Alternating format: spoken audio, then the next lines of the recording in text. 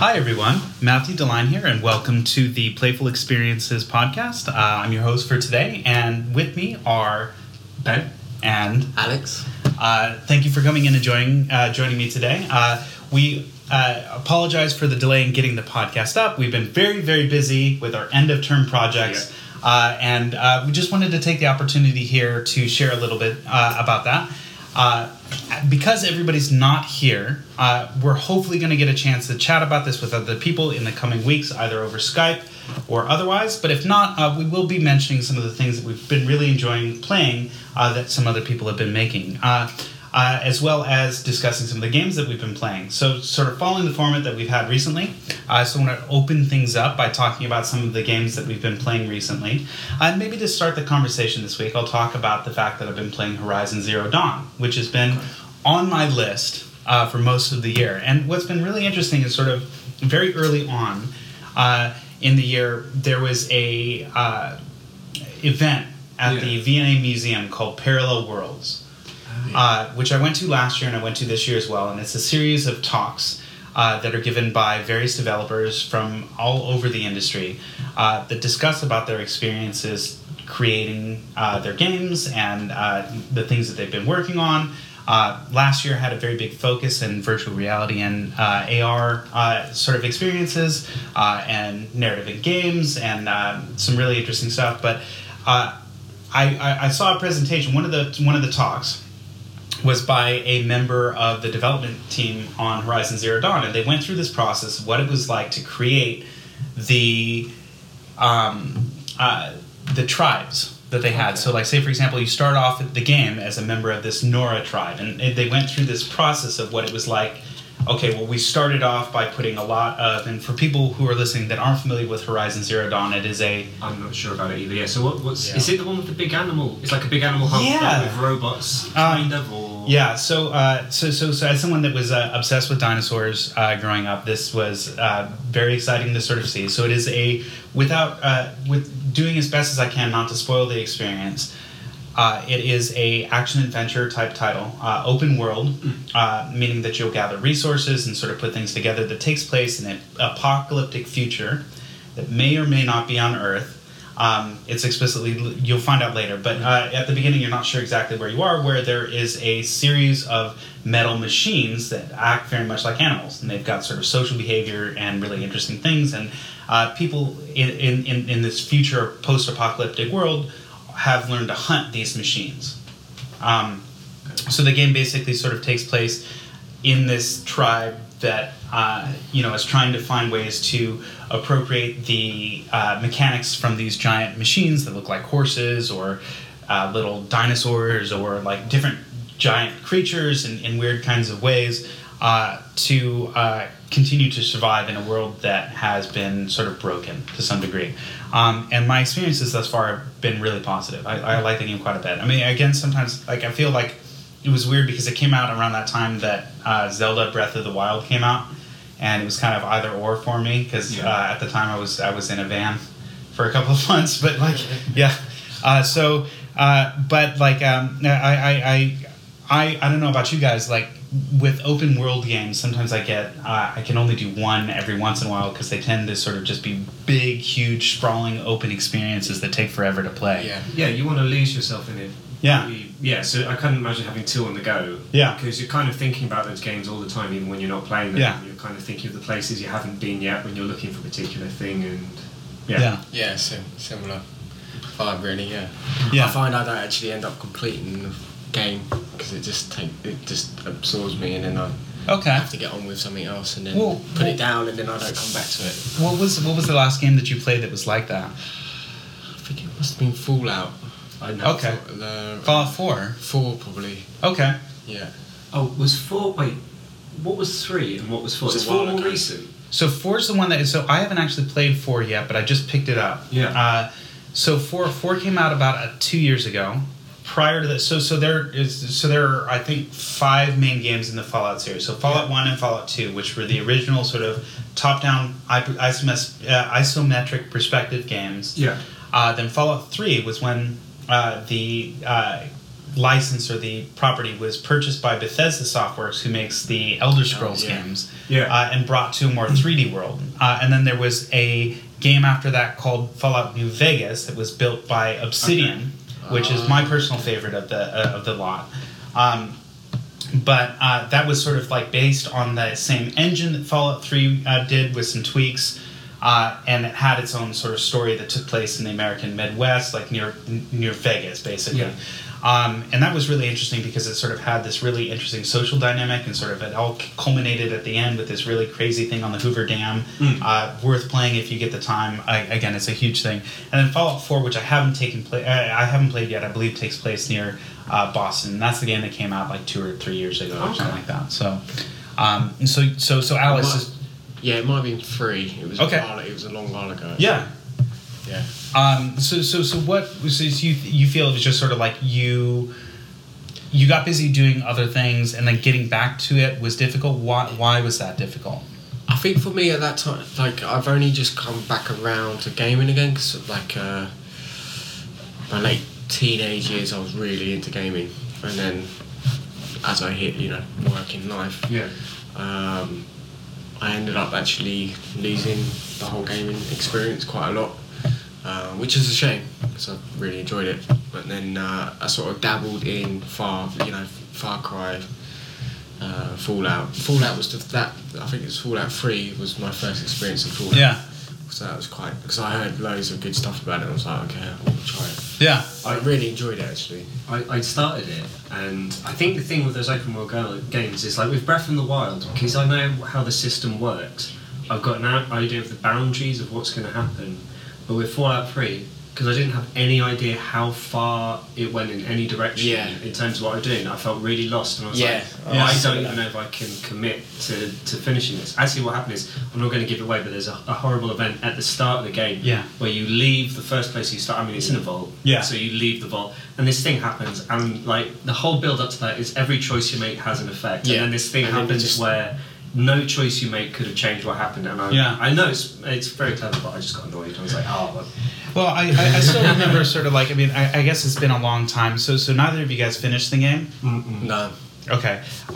It seemed unfinishable. Yeah. But well, okay. So I quite like the game in total, but I do remember, and I think they may have come back around and changed it. But like when it first came out, there's the most.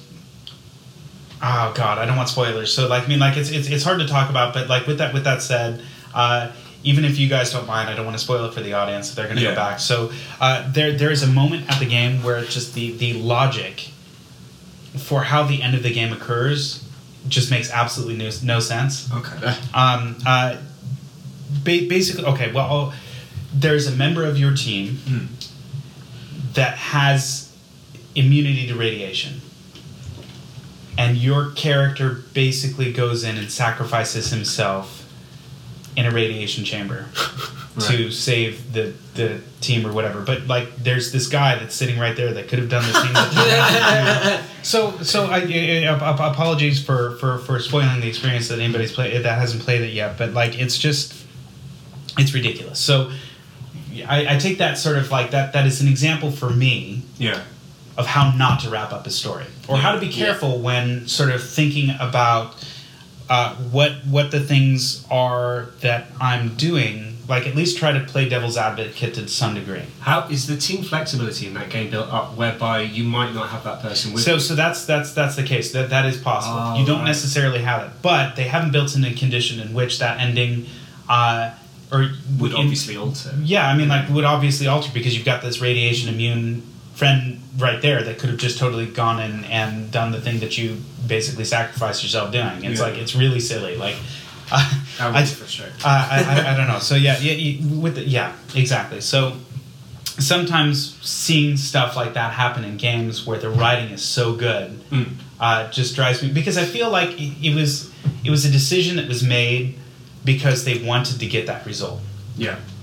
And I think that maybe is probably one of the big problems with writing these interactive stories, because like, if you say you have a start point and an end point, you have to get to that end point, everything else is sort of flexible in the middle. But if you've got those two fixed points, it's hard to sort of get from one place to the other. And as we've been sort of experimenting with sort of narrative experiences, and I guess we can talk about that a little bit after this, because both Ben and Alex, you guys were on a team of mine where we built a small game dealing with narratives. Yeah. And it's one of the things that we've really been learning about during this term that I personally am really excited about. Like, what do you guys think? Like, telling stories. Yeah, I'm the same. I've not had, like, I think it's called Normal for Norman, this project that we worked on, and I've not really worked on a narrative style game before. I've done lots of games which are much more focused on the kind of gameplay, not a lot of story implemented in it. So it's quite interesting to do that, but I haven't had that experience before. Okay. So it's all kind of learning. Well, can you describe what it was that you learned during that experience about telling stories that you didn't know before? I suppose it was interesting to see how little we had. We weren't required to spell out the whole narrative. We really only gave like a small hint of the narrative in what you saw. Yeah. And that was enough to convey the whole thing. And I think it was a lot more satisfying than what I probably would have done, which was written this whole narrative out and then tried to explicitly place it in front of the viewer. Yeah. So I'm glad, that we didn't do that. Yeah. That's probably what I meant. Yeah. I mean, I think both me and you are on the same sort of level of, like, we really want to explore narrative, and we worked together on that. Yeah. And it was really enjoyable experience, actually, just because it's finding that balance between making things explicit to the viewer. Yeah. And is it implicit? That's the opposite, isn't it? That's what I'm looking for. Like, you make certain things explicit in a way that's obvious, and then you put subliminal messaging in with how you do the audio, how you do the seat, like you put environmental cues. Yeah. Even just changing the lighting can change so much. Yeah, it's really cool. So to describe, and it's nice that I've got both of you here so we can talk a little bit about this. So this project that we're talking about, Normal for Norman, is a VR game where we just did our final demo a few days ago, and it's an experience basically about this man who's having difficulty remembering the experience of playing his trumpet. And he's basically a trumpeter that's been spending his whole life working with this, and all the way back to when he gets his first trumpet when he's a child, to the point where later in life he's trying to remember this thing that's so important to him, and sort of finding ways to tell this story. I mean, it was completely different from when we started to where we ended up. Was a really good experience. This sort of idea of learning the iterative design process in practice, because throughout the class one of our classes, our sort of game design class called Approaches to Play, we've been learning about sort of these ways to structure projects. And I think that what was really cool was that we had the opportunity to really apply those concepts in this VR project. So getting a chance to sort of tell this story and learning what it was like to sort of take it from its inception, this idea that Alex had. And actually, Alex, why don't you talk a little bit about that initial idea so that people who are listening can know how different it is from what we ended up with.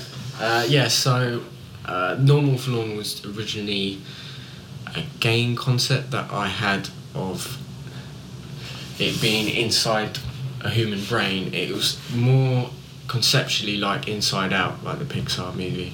So you play a certain character, made up character, that there's a whole world inside someone's head.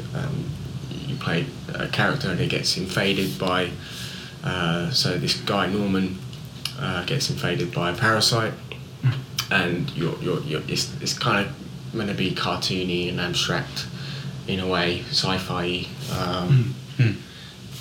I can't really used to that describing things, but essentially you go around and you explore certain parts of the brain, and the abstract version of that, like say you're in the audio part of your brain, I can't remember exactly what lobe that is, and that does, and the whole game is around that concept, and then you move on to memory. So the part where we did what we did for our VR was to be in hippocampus, right?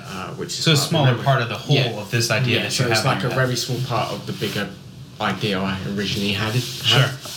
And then from there, met up with Matt, and then we kind of took it apart a little bit and focused on what really mattered in that and adapted it towards our VR project. Yeah.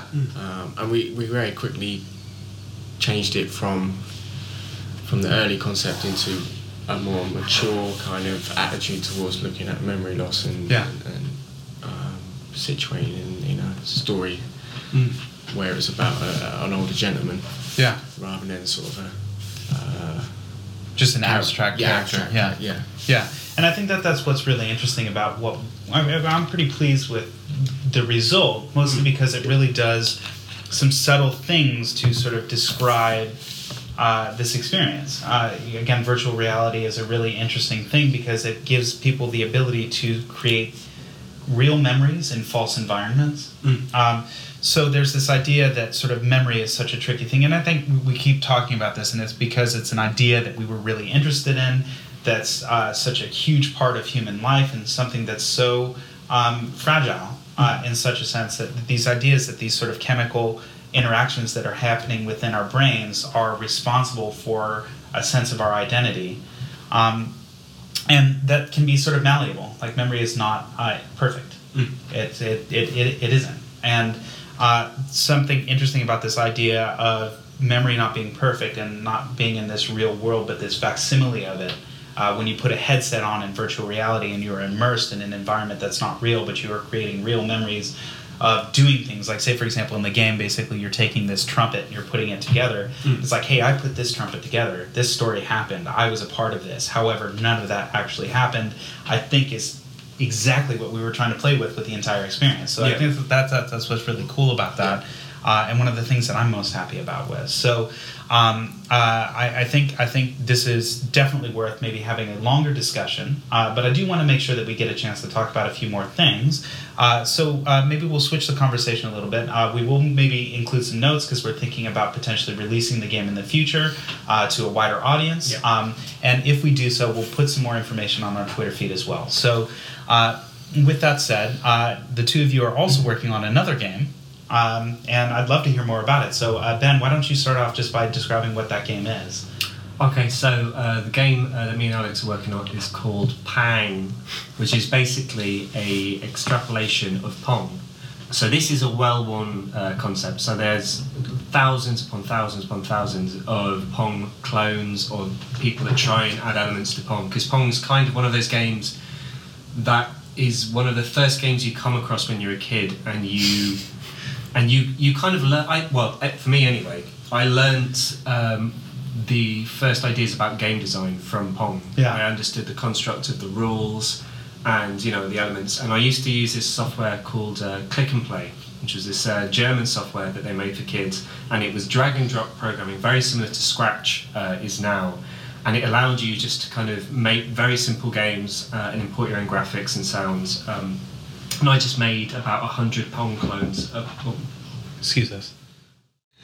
Because it may have seemed like there was a sharp connection there, maybe we'll edit this out later, but we are recording at the university and somebody knocked on the door. So, Ben, if you could continue, please, talking about Click and Play. Yeah, start going down a rabbit hole. But anyway, I made a lot of Pong clones. I probably made about 100 Pong clones during that time. So that's kind of where I kind of took this idea from. And the idea of Pang, which I've been thinking about for about 5 years, is making a game of kind of Pong, but adding elements to it to kind of make it gradually more complex as the game goes on. It's actually changed from that a lot recently, but it's a game which players literally stand around a circular display to play. So one of the ideas behind that is that usually with local multiplayer games, video games at least, you tend to be staring towards a display if there's a display involved, and you're all facing the same way. And even though it's a very kind of interpersonal experience, you're kind of talking to each other and there's a lot of cajoling, you're not really seeing each other. So the idea of this was, I was hoping, and I'm not sure of the success rate, but that you would have a more kind of personal experience of being facing your opponents and being able to kind of see their expressions and reactions as you play. And I think there is actually a lot of other tabletop indie games out there as well that were going for the same thing. So anyway, with Pong, you have this, you have a ball and you have paddles, very much like Pong, but these paddles are controlled by the two twin sticks of a controller, so you can kind of move and angle them and stretch them to different angles and lengths. And the idea being that we're kind of trying to add to the control so the player can spring the ball off in any direction and maybe add speed to it and decrease speed to it. And that's the basics of the game so far. Yeah. The kind of the longer goal is to create a basic framework of a game that we can always, and this is the true of any game really, but a game that you can continually add rules to and constraints and different actions and prompts and stuff like that, all based off the framework that kind of remains pure, but you can stretch and change it in different ways. So that's what we're going for. Yeah. What have been some of the most difficult challenges that you guys have encountered? And I know this is a really broad question, and my personal experience, I've seen it twice now, and both experiences have been really fun. Like, it's nice to see how you move from one version to the other. But I'm curious if, say, for example, there was a major challenge trying to get this off the ground, like, say, for example, when you had to find that square display, or functionally getting this working, that you solved that you'd like to share with people that are listening. Yeah, there's a number.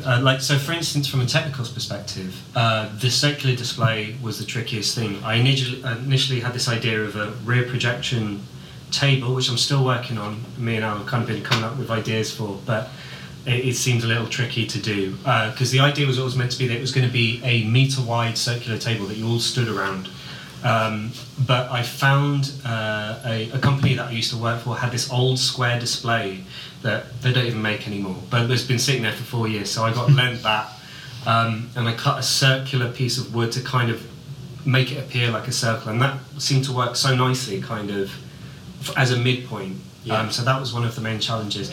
The other main challenge, and I know Al probably feels this acutely, is that I am not good because at conveying the ideas that I have in my head. So Al's had a bit of a tricky time trying to get me to relate exactly what I intend to do, what my intention for the projects, and working with him, he's managed to draw those out and get his intentions for the project in as well, and we've got a really solid path. But I know it's been a bit like pulling teeth for Alex for like the first. I don't think it was like that actually. Oh really? I have a slightly different take on that. I think with any game developer or any person who's has an idea in their head and they want to express it, it's actually very hard. I find it really difficult myself, because as a musician I actually find it more easier, so I've been doing that for years now, to actually convey what it is about music that I want to trying to do. But it's just years and years of experience of that, and as you just get more experience, you become more confident in how to express things. Obviously our classes at the moment are really getting to know the theory behind game design, so it's actually working out really well, I think. My difficulty at the start was what can I do to help this project at this current time, and I think now it's kind of got to the point now that we've angled both of our things together and sort of met halfway, and sort of we know where we're going with it now.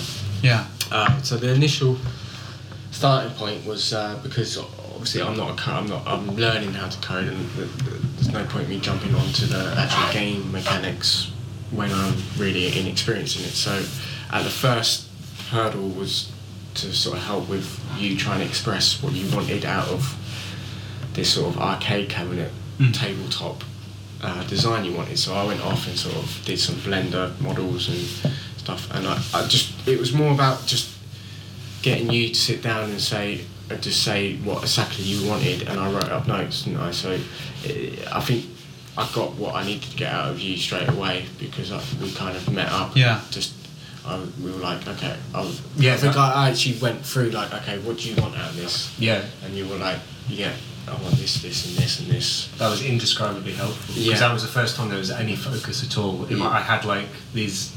You have about 3 or 4 different ideas. Fuzzy ideas in my head. That feels so right, but I know when you put them down on paper, you start to see them for what they really are. And it really, I was able to get through a lot of chat.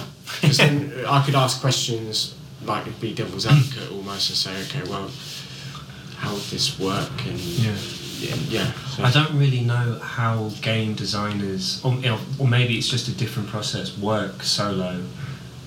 And maybe they don't. Maybe they always have the input of friends and people close to them. But I can't imagine what the product would be like if I was just left to my own devices. Yeah. If it would even happen at all. Well, I mean, so a couple of things that sort of, like, listening to you guys talk about that really sort of sprung to my head.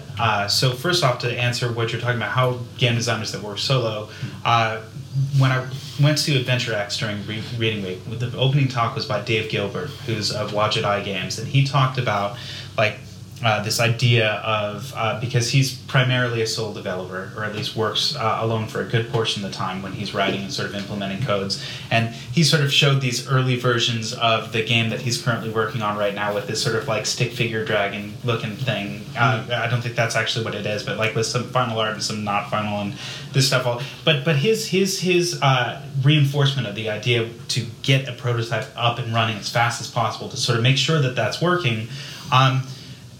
Is part of that process. So I think that sort of like whether you're a solo developer or you're working as a group or et cetera, sort of like that's one of the takeaways from this term, at least for me, that I think was most valuable was this idea that, hey, get something working as fast as possible so that you can play around with it. It's like in our physical computing class, we've got that tree that me and Billy are working on, and we've got to the point where he's got the so we're building this singing tree with a Raspberry Pi. And it's connected to a coat rack with some aluminum tape and some cabling right now at the moment. But it's gone from this little thing that I had connected to pieces of aluminum foil to this amazing harp thing that you can actually sit down and play. And like it is just seeing that come together. I love that moment. That moment of sort of getting things together. This idea within your head that has been translated into a physical or a tangible thing is incredible. And absolutely unreal. So I think I think that over this term, to a big degree, the experience of learning how to make that happen, like Alex, as you were saying earlier, you're a musician. You've had years of experience of translating these ideas of your head or within your head into sort of music or into sort of like a tangible thing. And as we're learning in this course, this idea of bringing together this process, because my experience back is with writing. So it's one thing to sort of sit down and write notes, and I learned this process over years and years and years, and I'm learning that this process is such an extraordinarily complicated, collaborative, and interesting thing that I don't think I would have learned it as well any other way. So I mean I don't know how do you guys feel about where you are now versus where you were 3 months ago in terms of taking those ideas and translating that experience, and again sort of like. It's up to you. I mean, I mean, I feel like I think only in the last week I've got to the point where I get over the hump of actually. It's like the feeling of basically if you're kind of in a pool and then finally you find the ground of your feet. Yeah. And you start to find balance and you can actually do things that make sense. Yeah. And we've had 3 months and we've looked at stuff and we've done a whole bunch of stuff, but I've only felt any kind of sense of control in the last week. Yeah. I would say. Yeah. It's taken that long to... Yeah. Well, when you think about that, that's also an extraordinarily short period of time. Yeah. This is a difficult thing to work with. Yeah. Like, I mean, like, and it is difficult because there are so many moving parts that aren't necessarily explicit. When you think about, like, okay, well, I'm going to go build a game, right? And the nice thing is that there are so many great tools that are available now that didn't used to be available. Say for example, things like the Unreal Engine and Unity and Scratch and all kinds of really, really good tools for people that are just looking to get into game development. And just sort of play around with. And I think sort of like finding the idea or learning the structure of how to do this kind of stuff. Like, hey, we've got a prototype. We've got to get things up and running fast as possible. We have to structure a narrative. We have to make sure that the game feels right. We have to do all of this stuff. And concurrently, especially with like, I know at least a few of us are taking quite a few modules simultaneously. Yeah. Sometimes it feels like you're getting pulled in all different kinds of directions. Yeah. So I would say I totally understand the pool analogy. Yeah. when you put it that way, but like, I mean, it's nice to sort of be able to sort of look back and say, hey, we've done something. You know what I mean? How would you guys agree? Yeah. I think the biggest thing for me was how much the prototype could just change, and then suddenly it becomes an identity in itself, and it's a living and breathing it's this thing, and you just like, okay, this is cool, this has got a vibe now, this is kind of taken on its own personality. Yeah, that's the best feeling actually, is to get to a prototype where it's sort of it's you got the game mechanics it feels like it's doing something, but it hasn't really got a personality, and then when you take it from that and then actually you just chip away at it, and then suddenly, oh wow, it's actually starting to feel like it's an actual game now. I feel like in exactly that, in that sense, when you get your prototype, it doesn't become, it's not just, you're not attached to it in the same way.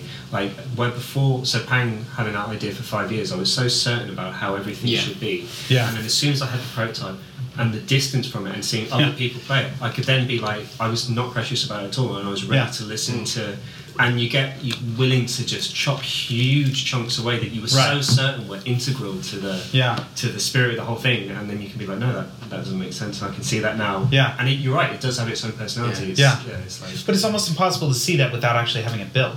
Right? Yeah, and that's the crazy thing, and that's why that's such an important thing to know. And again, sort of like that's why I was saying, for me, like, that's my biggest takeaway from this first term, was like learning how that experience worked, and sort of making sure, and again, there's a difference between sort of axing things just because of the way that people interacted with it versus finding that you need to make things work better. yeah. Right?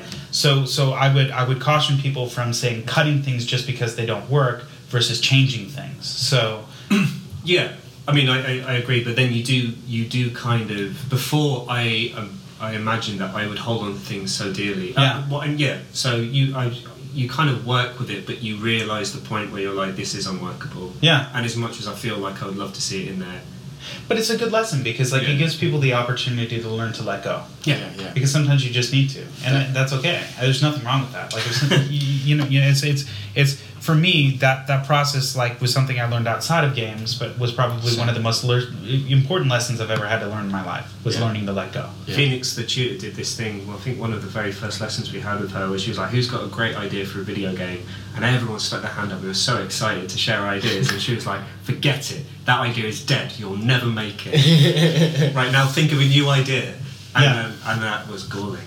Well, I mean, like, but important though. You know what I mean? Like, and again, so it's not it's not necessarily that particular. It's forcing us to reframe our thinking in a certain way. You know, and I think that's important. You know what I mean? So guys, bear with me for just a moment. We're going to take a short break here because we're getting kicked out of this room. We're going to move to another, and we'll be back shortly.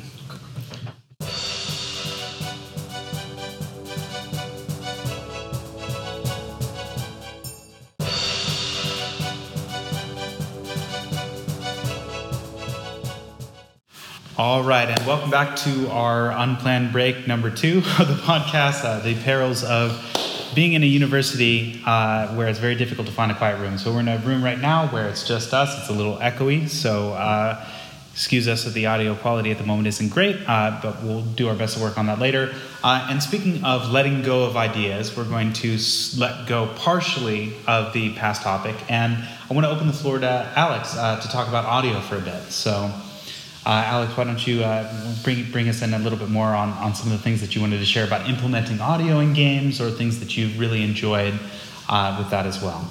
Okay, so audio in games is very different to what I'm used to with normal stuff that I do with audio. So I'm a mix engineer and a recording engineer, so I generally do live recordings or recordings in studios and then mix at home and get them sounding really nice and work with the bands. So it's mainly for an actual song arrangement and stuff like that. It's not, I haven't done any sort of sound design as such. I've done a few producer type, like production type roles in my mixes, but nothing like recording Foley and writing for games. Very new to me. So I kept on the Pong Pang game. I worked with Ben on the audio, which was actually a really fun experience. That was great for both of us. Yeah. I deliberately made it very limited in my resources, so I kept it to a synthesizer and all analog signal chain. So I I've got my mate's a keyboard player, and he's just got loads of analog synths, stuff you can dream of. It's like wow. So he's got like a Moog, loads of Moog synthesizers, and I used a Moog Sub 37. Okay. I think it was called. So it has many different oscillators, and it's got sub oscillators, hence the name Sub 37. So you could do very interesting sound effects just using a synth. Yeah. If you just manipulate the. We spent like a good hour and a half just going through all of the different sounds and kind of like tweaking them. And, yeah. So cool. My concept was, okay, that's because it's just an arcade game really, and I took a brief of Ben of what particular sounds he wanted. So he described it as like I want. Well, I kind of wanted it to have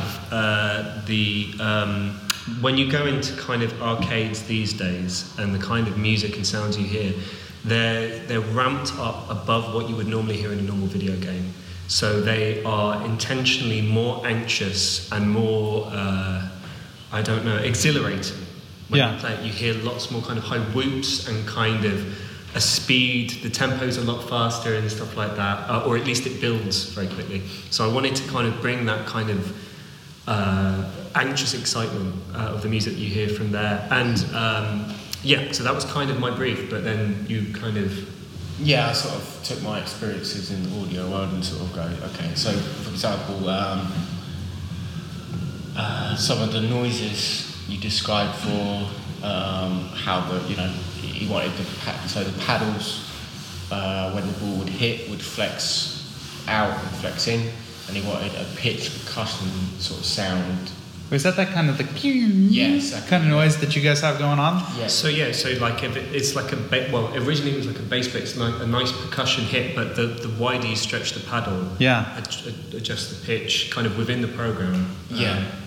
So what I did was with the synth, I kind of just you can adjust so many settings on it, and the biggest thing with synths you can do is adjust the filter of the various oscillators, and then you can adjust the attack, release and sustain and decay of the notes being played.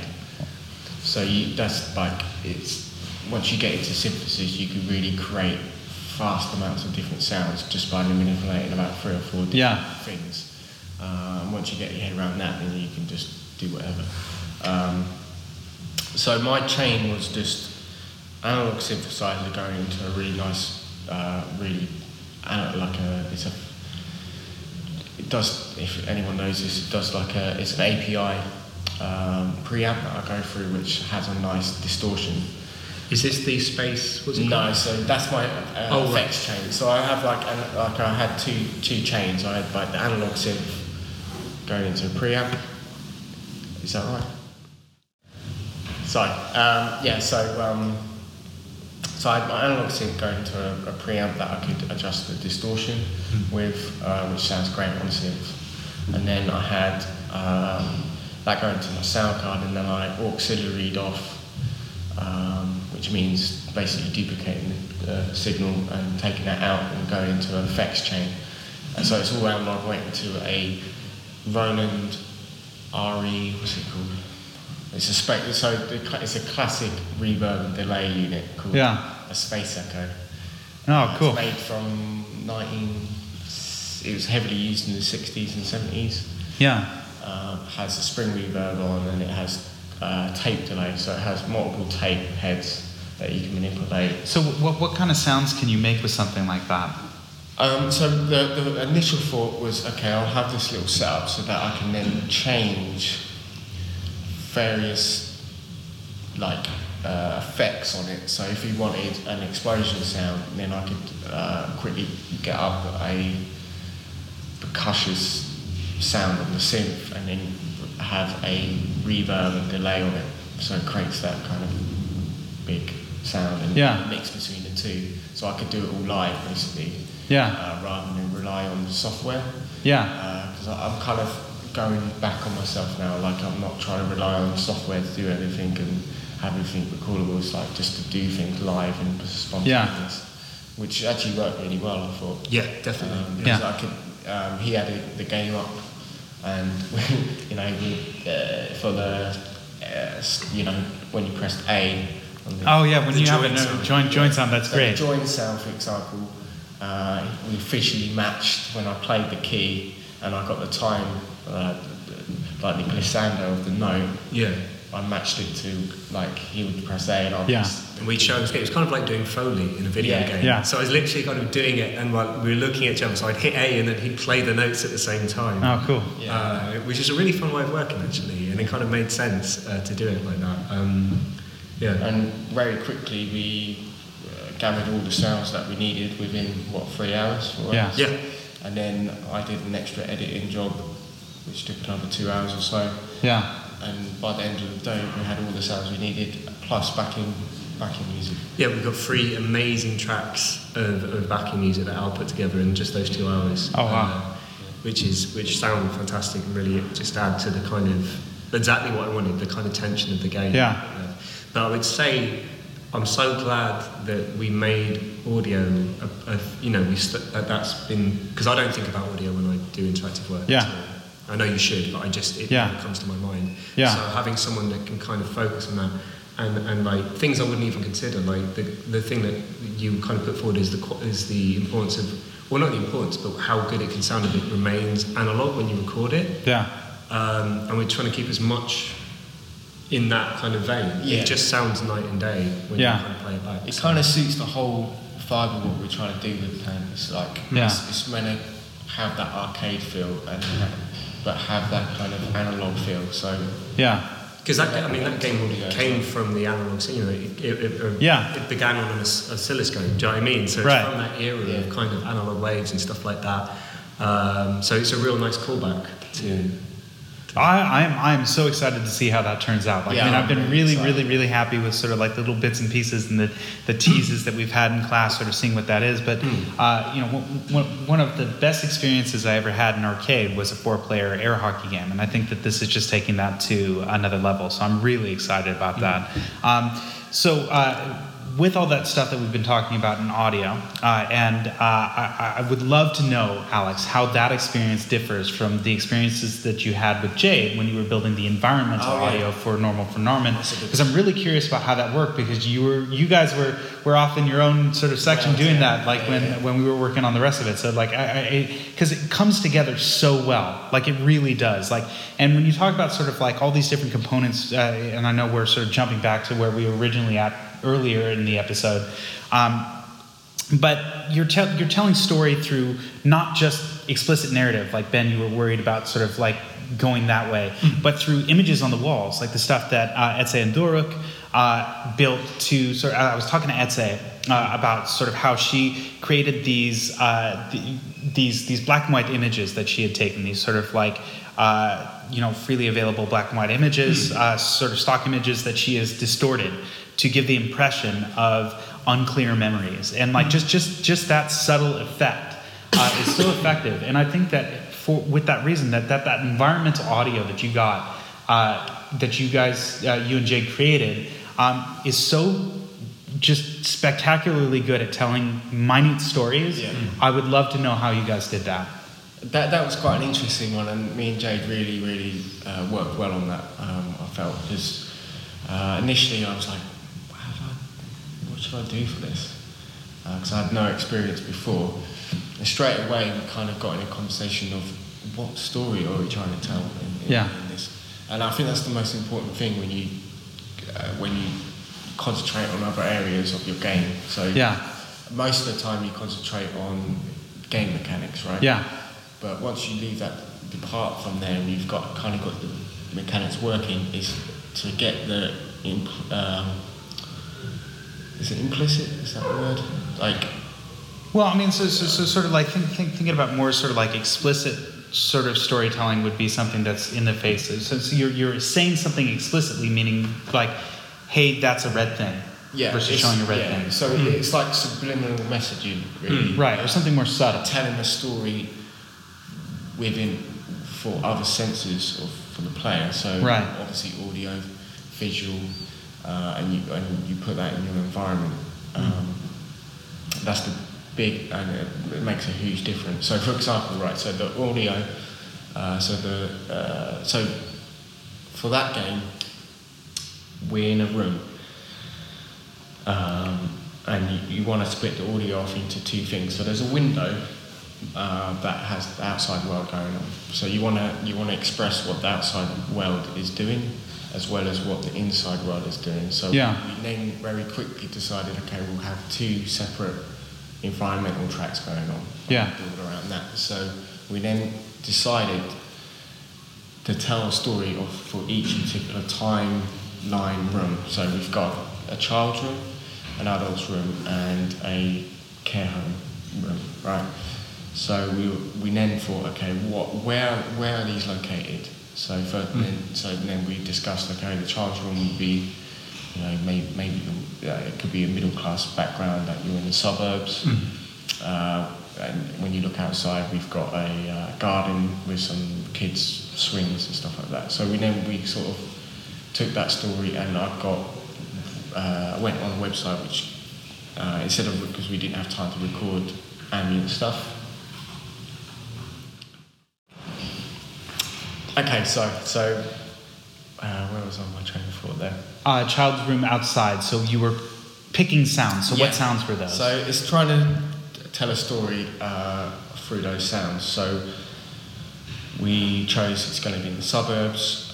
What kind of sounds do you hear in the suburbs? So it will be mainly birds and animal noises and some light traffic and maybe some airplanes going through, maybe someone's gardening next door, so you have a lawnmower.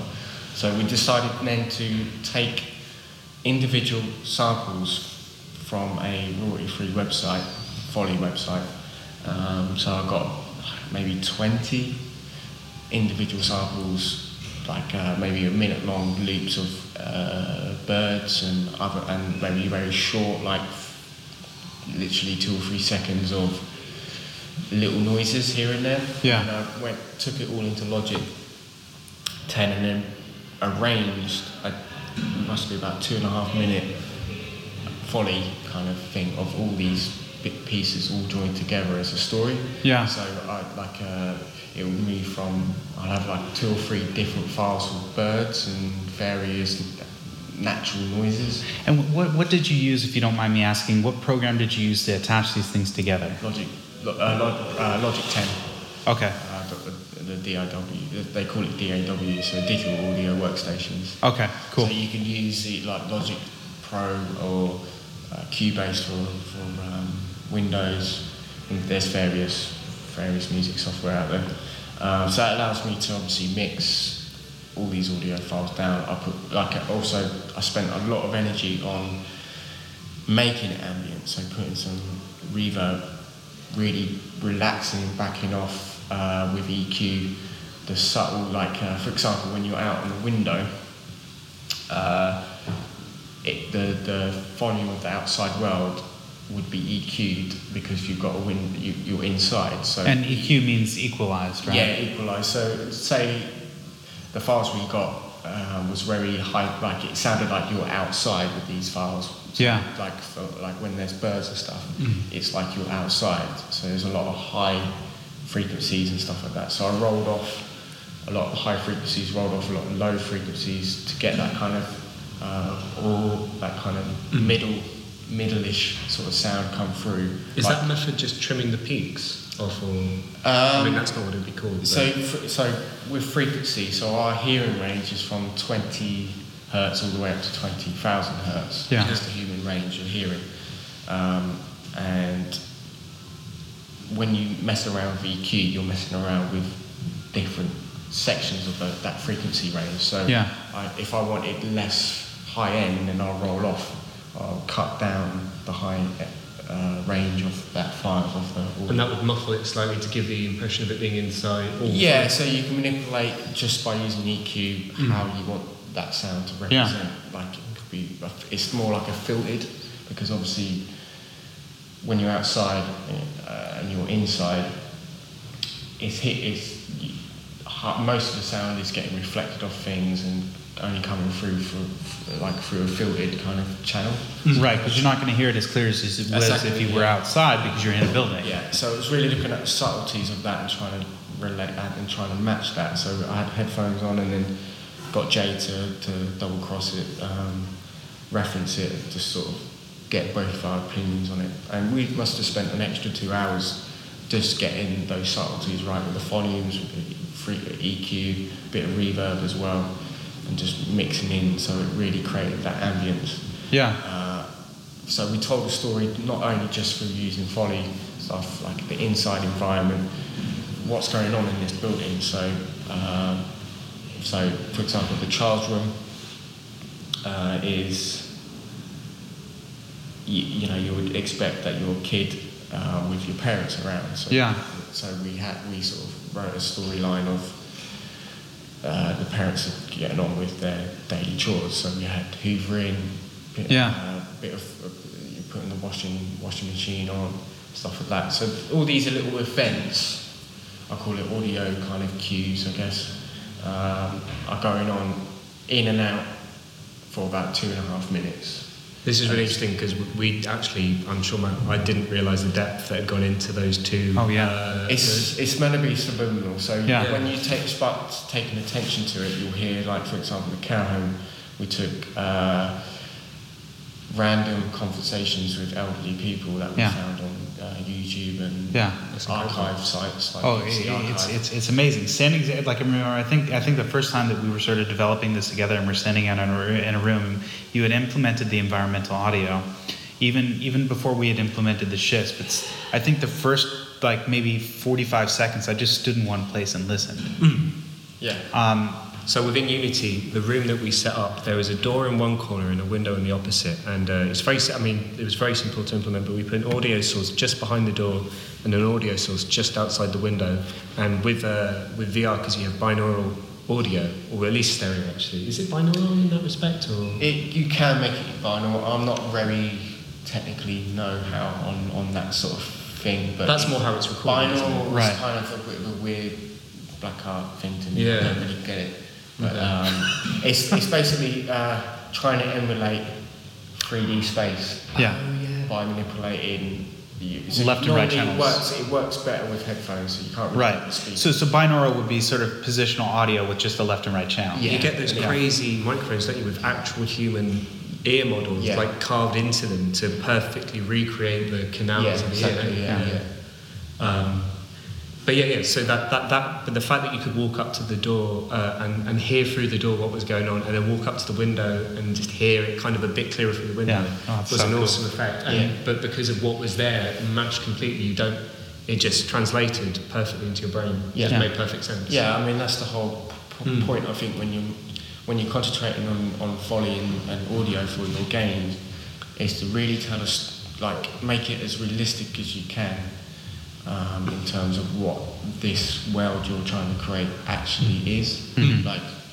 When you sit down in a park, for example, there's a lot of sounds going on. So it's all about the detail. So look at what sounds are going on. Even just sitting in a room that's quiet. Like we mentioned this, didn't we? When we were putting the sounds in. Is that there is sort of you'll hear little hums and little frequency things of just devices in the room, or just general, and it's actually quite hard to make that. So to emulate that, I sort of took weird, just noise, just white noise, EQ'd it and brought the volume all the way down, where you can barely just make out this white noise. So it's doing that. Really have it really subtle, and you can hear it. But it's that softness that comes out. It's funny that you have to recreate that in VR because you hear that anyway, naturally. But you still need to hear it through the headphones when you kind of... Well, I mean, it's that idea of sort of being in a virtual world. That virtual world has to sort of link up to what we're expecting to some degree. And again, sort of like I think realism in that sense means that this has to make sense for the world that we're creating. And as humans, we're expecting these sorts of things that unconsciously we're hearing all the time. And if that goes away, it becomes really weird. Yeah. And people notice that. That noise as well, I imagine, changes exactly based on how large and tall and echoey the space is, even though it's perfect silence. So if you're in a very small space, it's actually much more silent. Very dry. Yeah, that's crazy. No, this is super cool. I mean, it's one of the things that I love learning about this kind of stuff, because it's just so cool to know that there's just the fact that you're sitting here thinking about specific noises that go into a room is you know, like what I feel is part of a big reason why games are special, because there's so much that goes into it that you wouldn't expect, that really takes into account the experience that the player has, and there's so much thought, and sort of like it's incredible that we're able to sit here and have this conversation that I don't think we would have had 3 months ago. No, you know what I mean? To a big degree. Yeah. And I can't wait to see what kind of conversations we're going to have in 6 months. You know, 3 months or 2 weeks or whatever. But like, so with that said, guys, we're almost at an hour. There's a whole bunch more that I want to talk about. So we're hoping to get together for another podcast soon, maybe with some other people from the group. We may have some Skype callers in. I know Tommy had been mentioning, although he's not going to be here during the break, that he may try to do a Skype call in, and I don't know how we're going to make that work, but maybe I'll have my phone next to the recording equipment. But we'll play around with that and see what we can do. Thank you, everyone, for listening. It's been an incredible first term. I hope you've been enjoying following us along on this journey. If you've got questions, concerns, or things that you'd like to share with us, please email us at contact@playfulexperiences.com, or you can find us at Twitter @_experienceplay, where we'll be posting some more information about where you can find the work that we're displaying. In the future, we've also got a Tumblr, playfulexperiences.tumblr.com. And we'd love to hear your thoughts. And if you've been listening on SoundCloud or iTunes or on Stitcher, please leave us a review. Let us know how we're doing. And we look forward to speaking with you again soon. Thank you so much, you guys. Okay. Bye.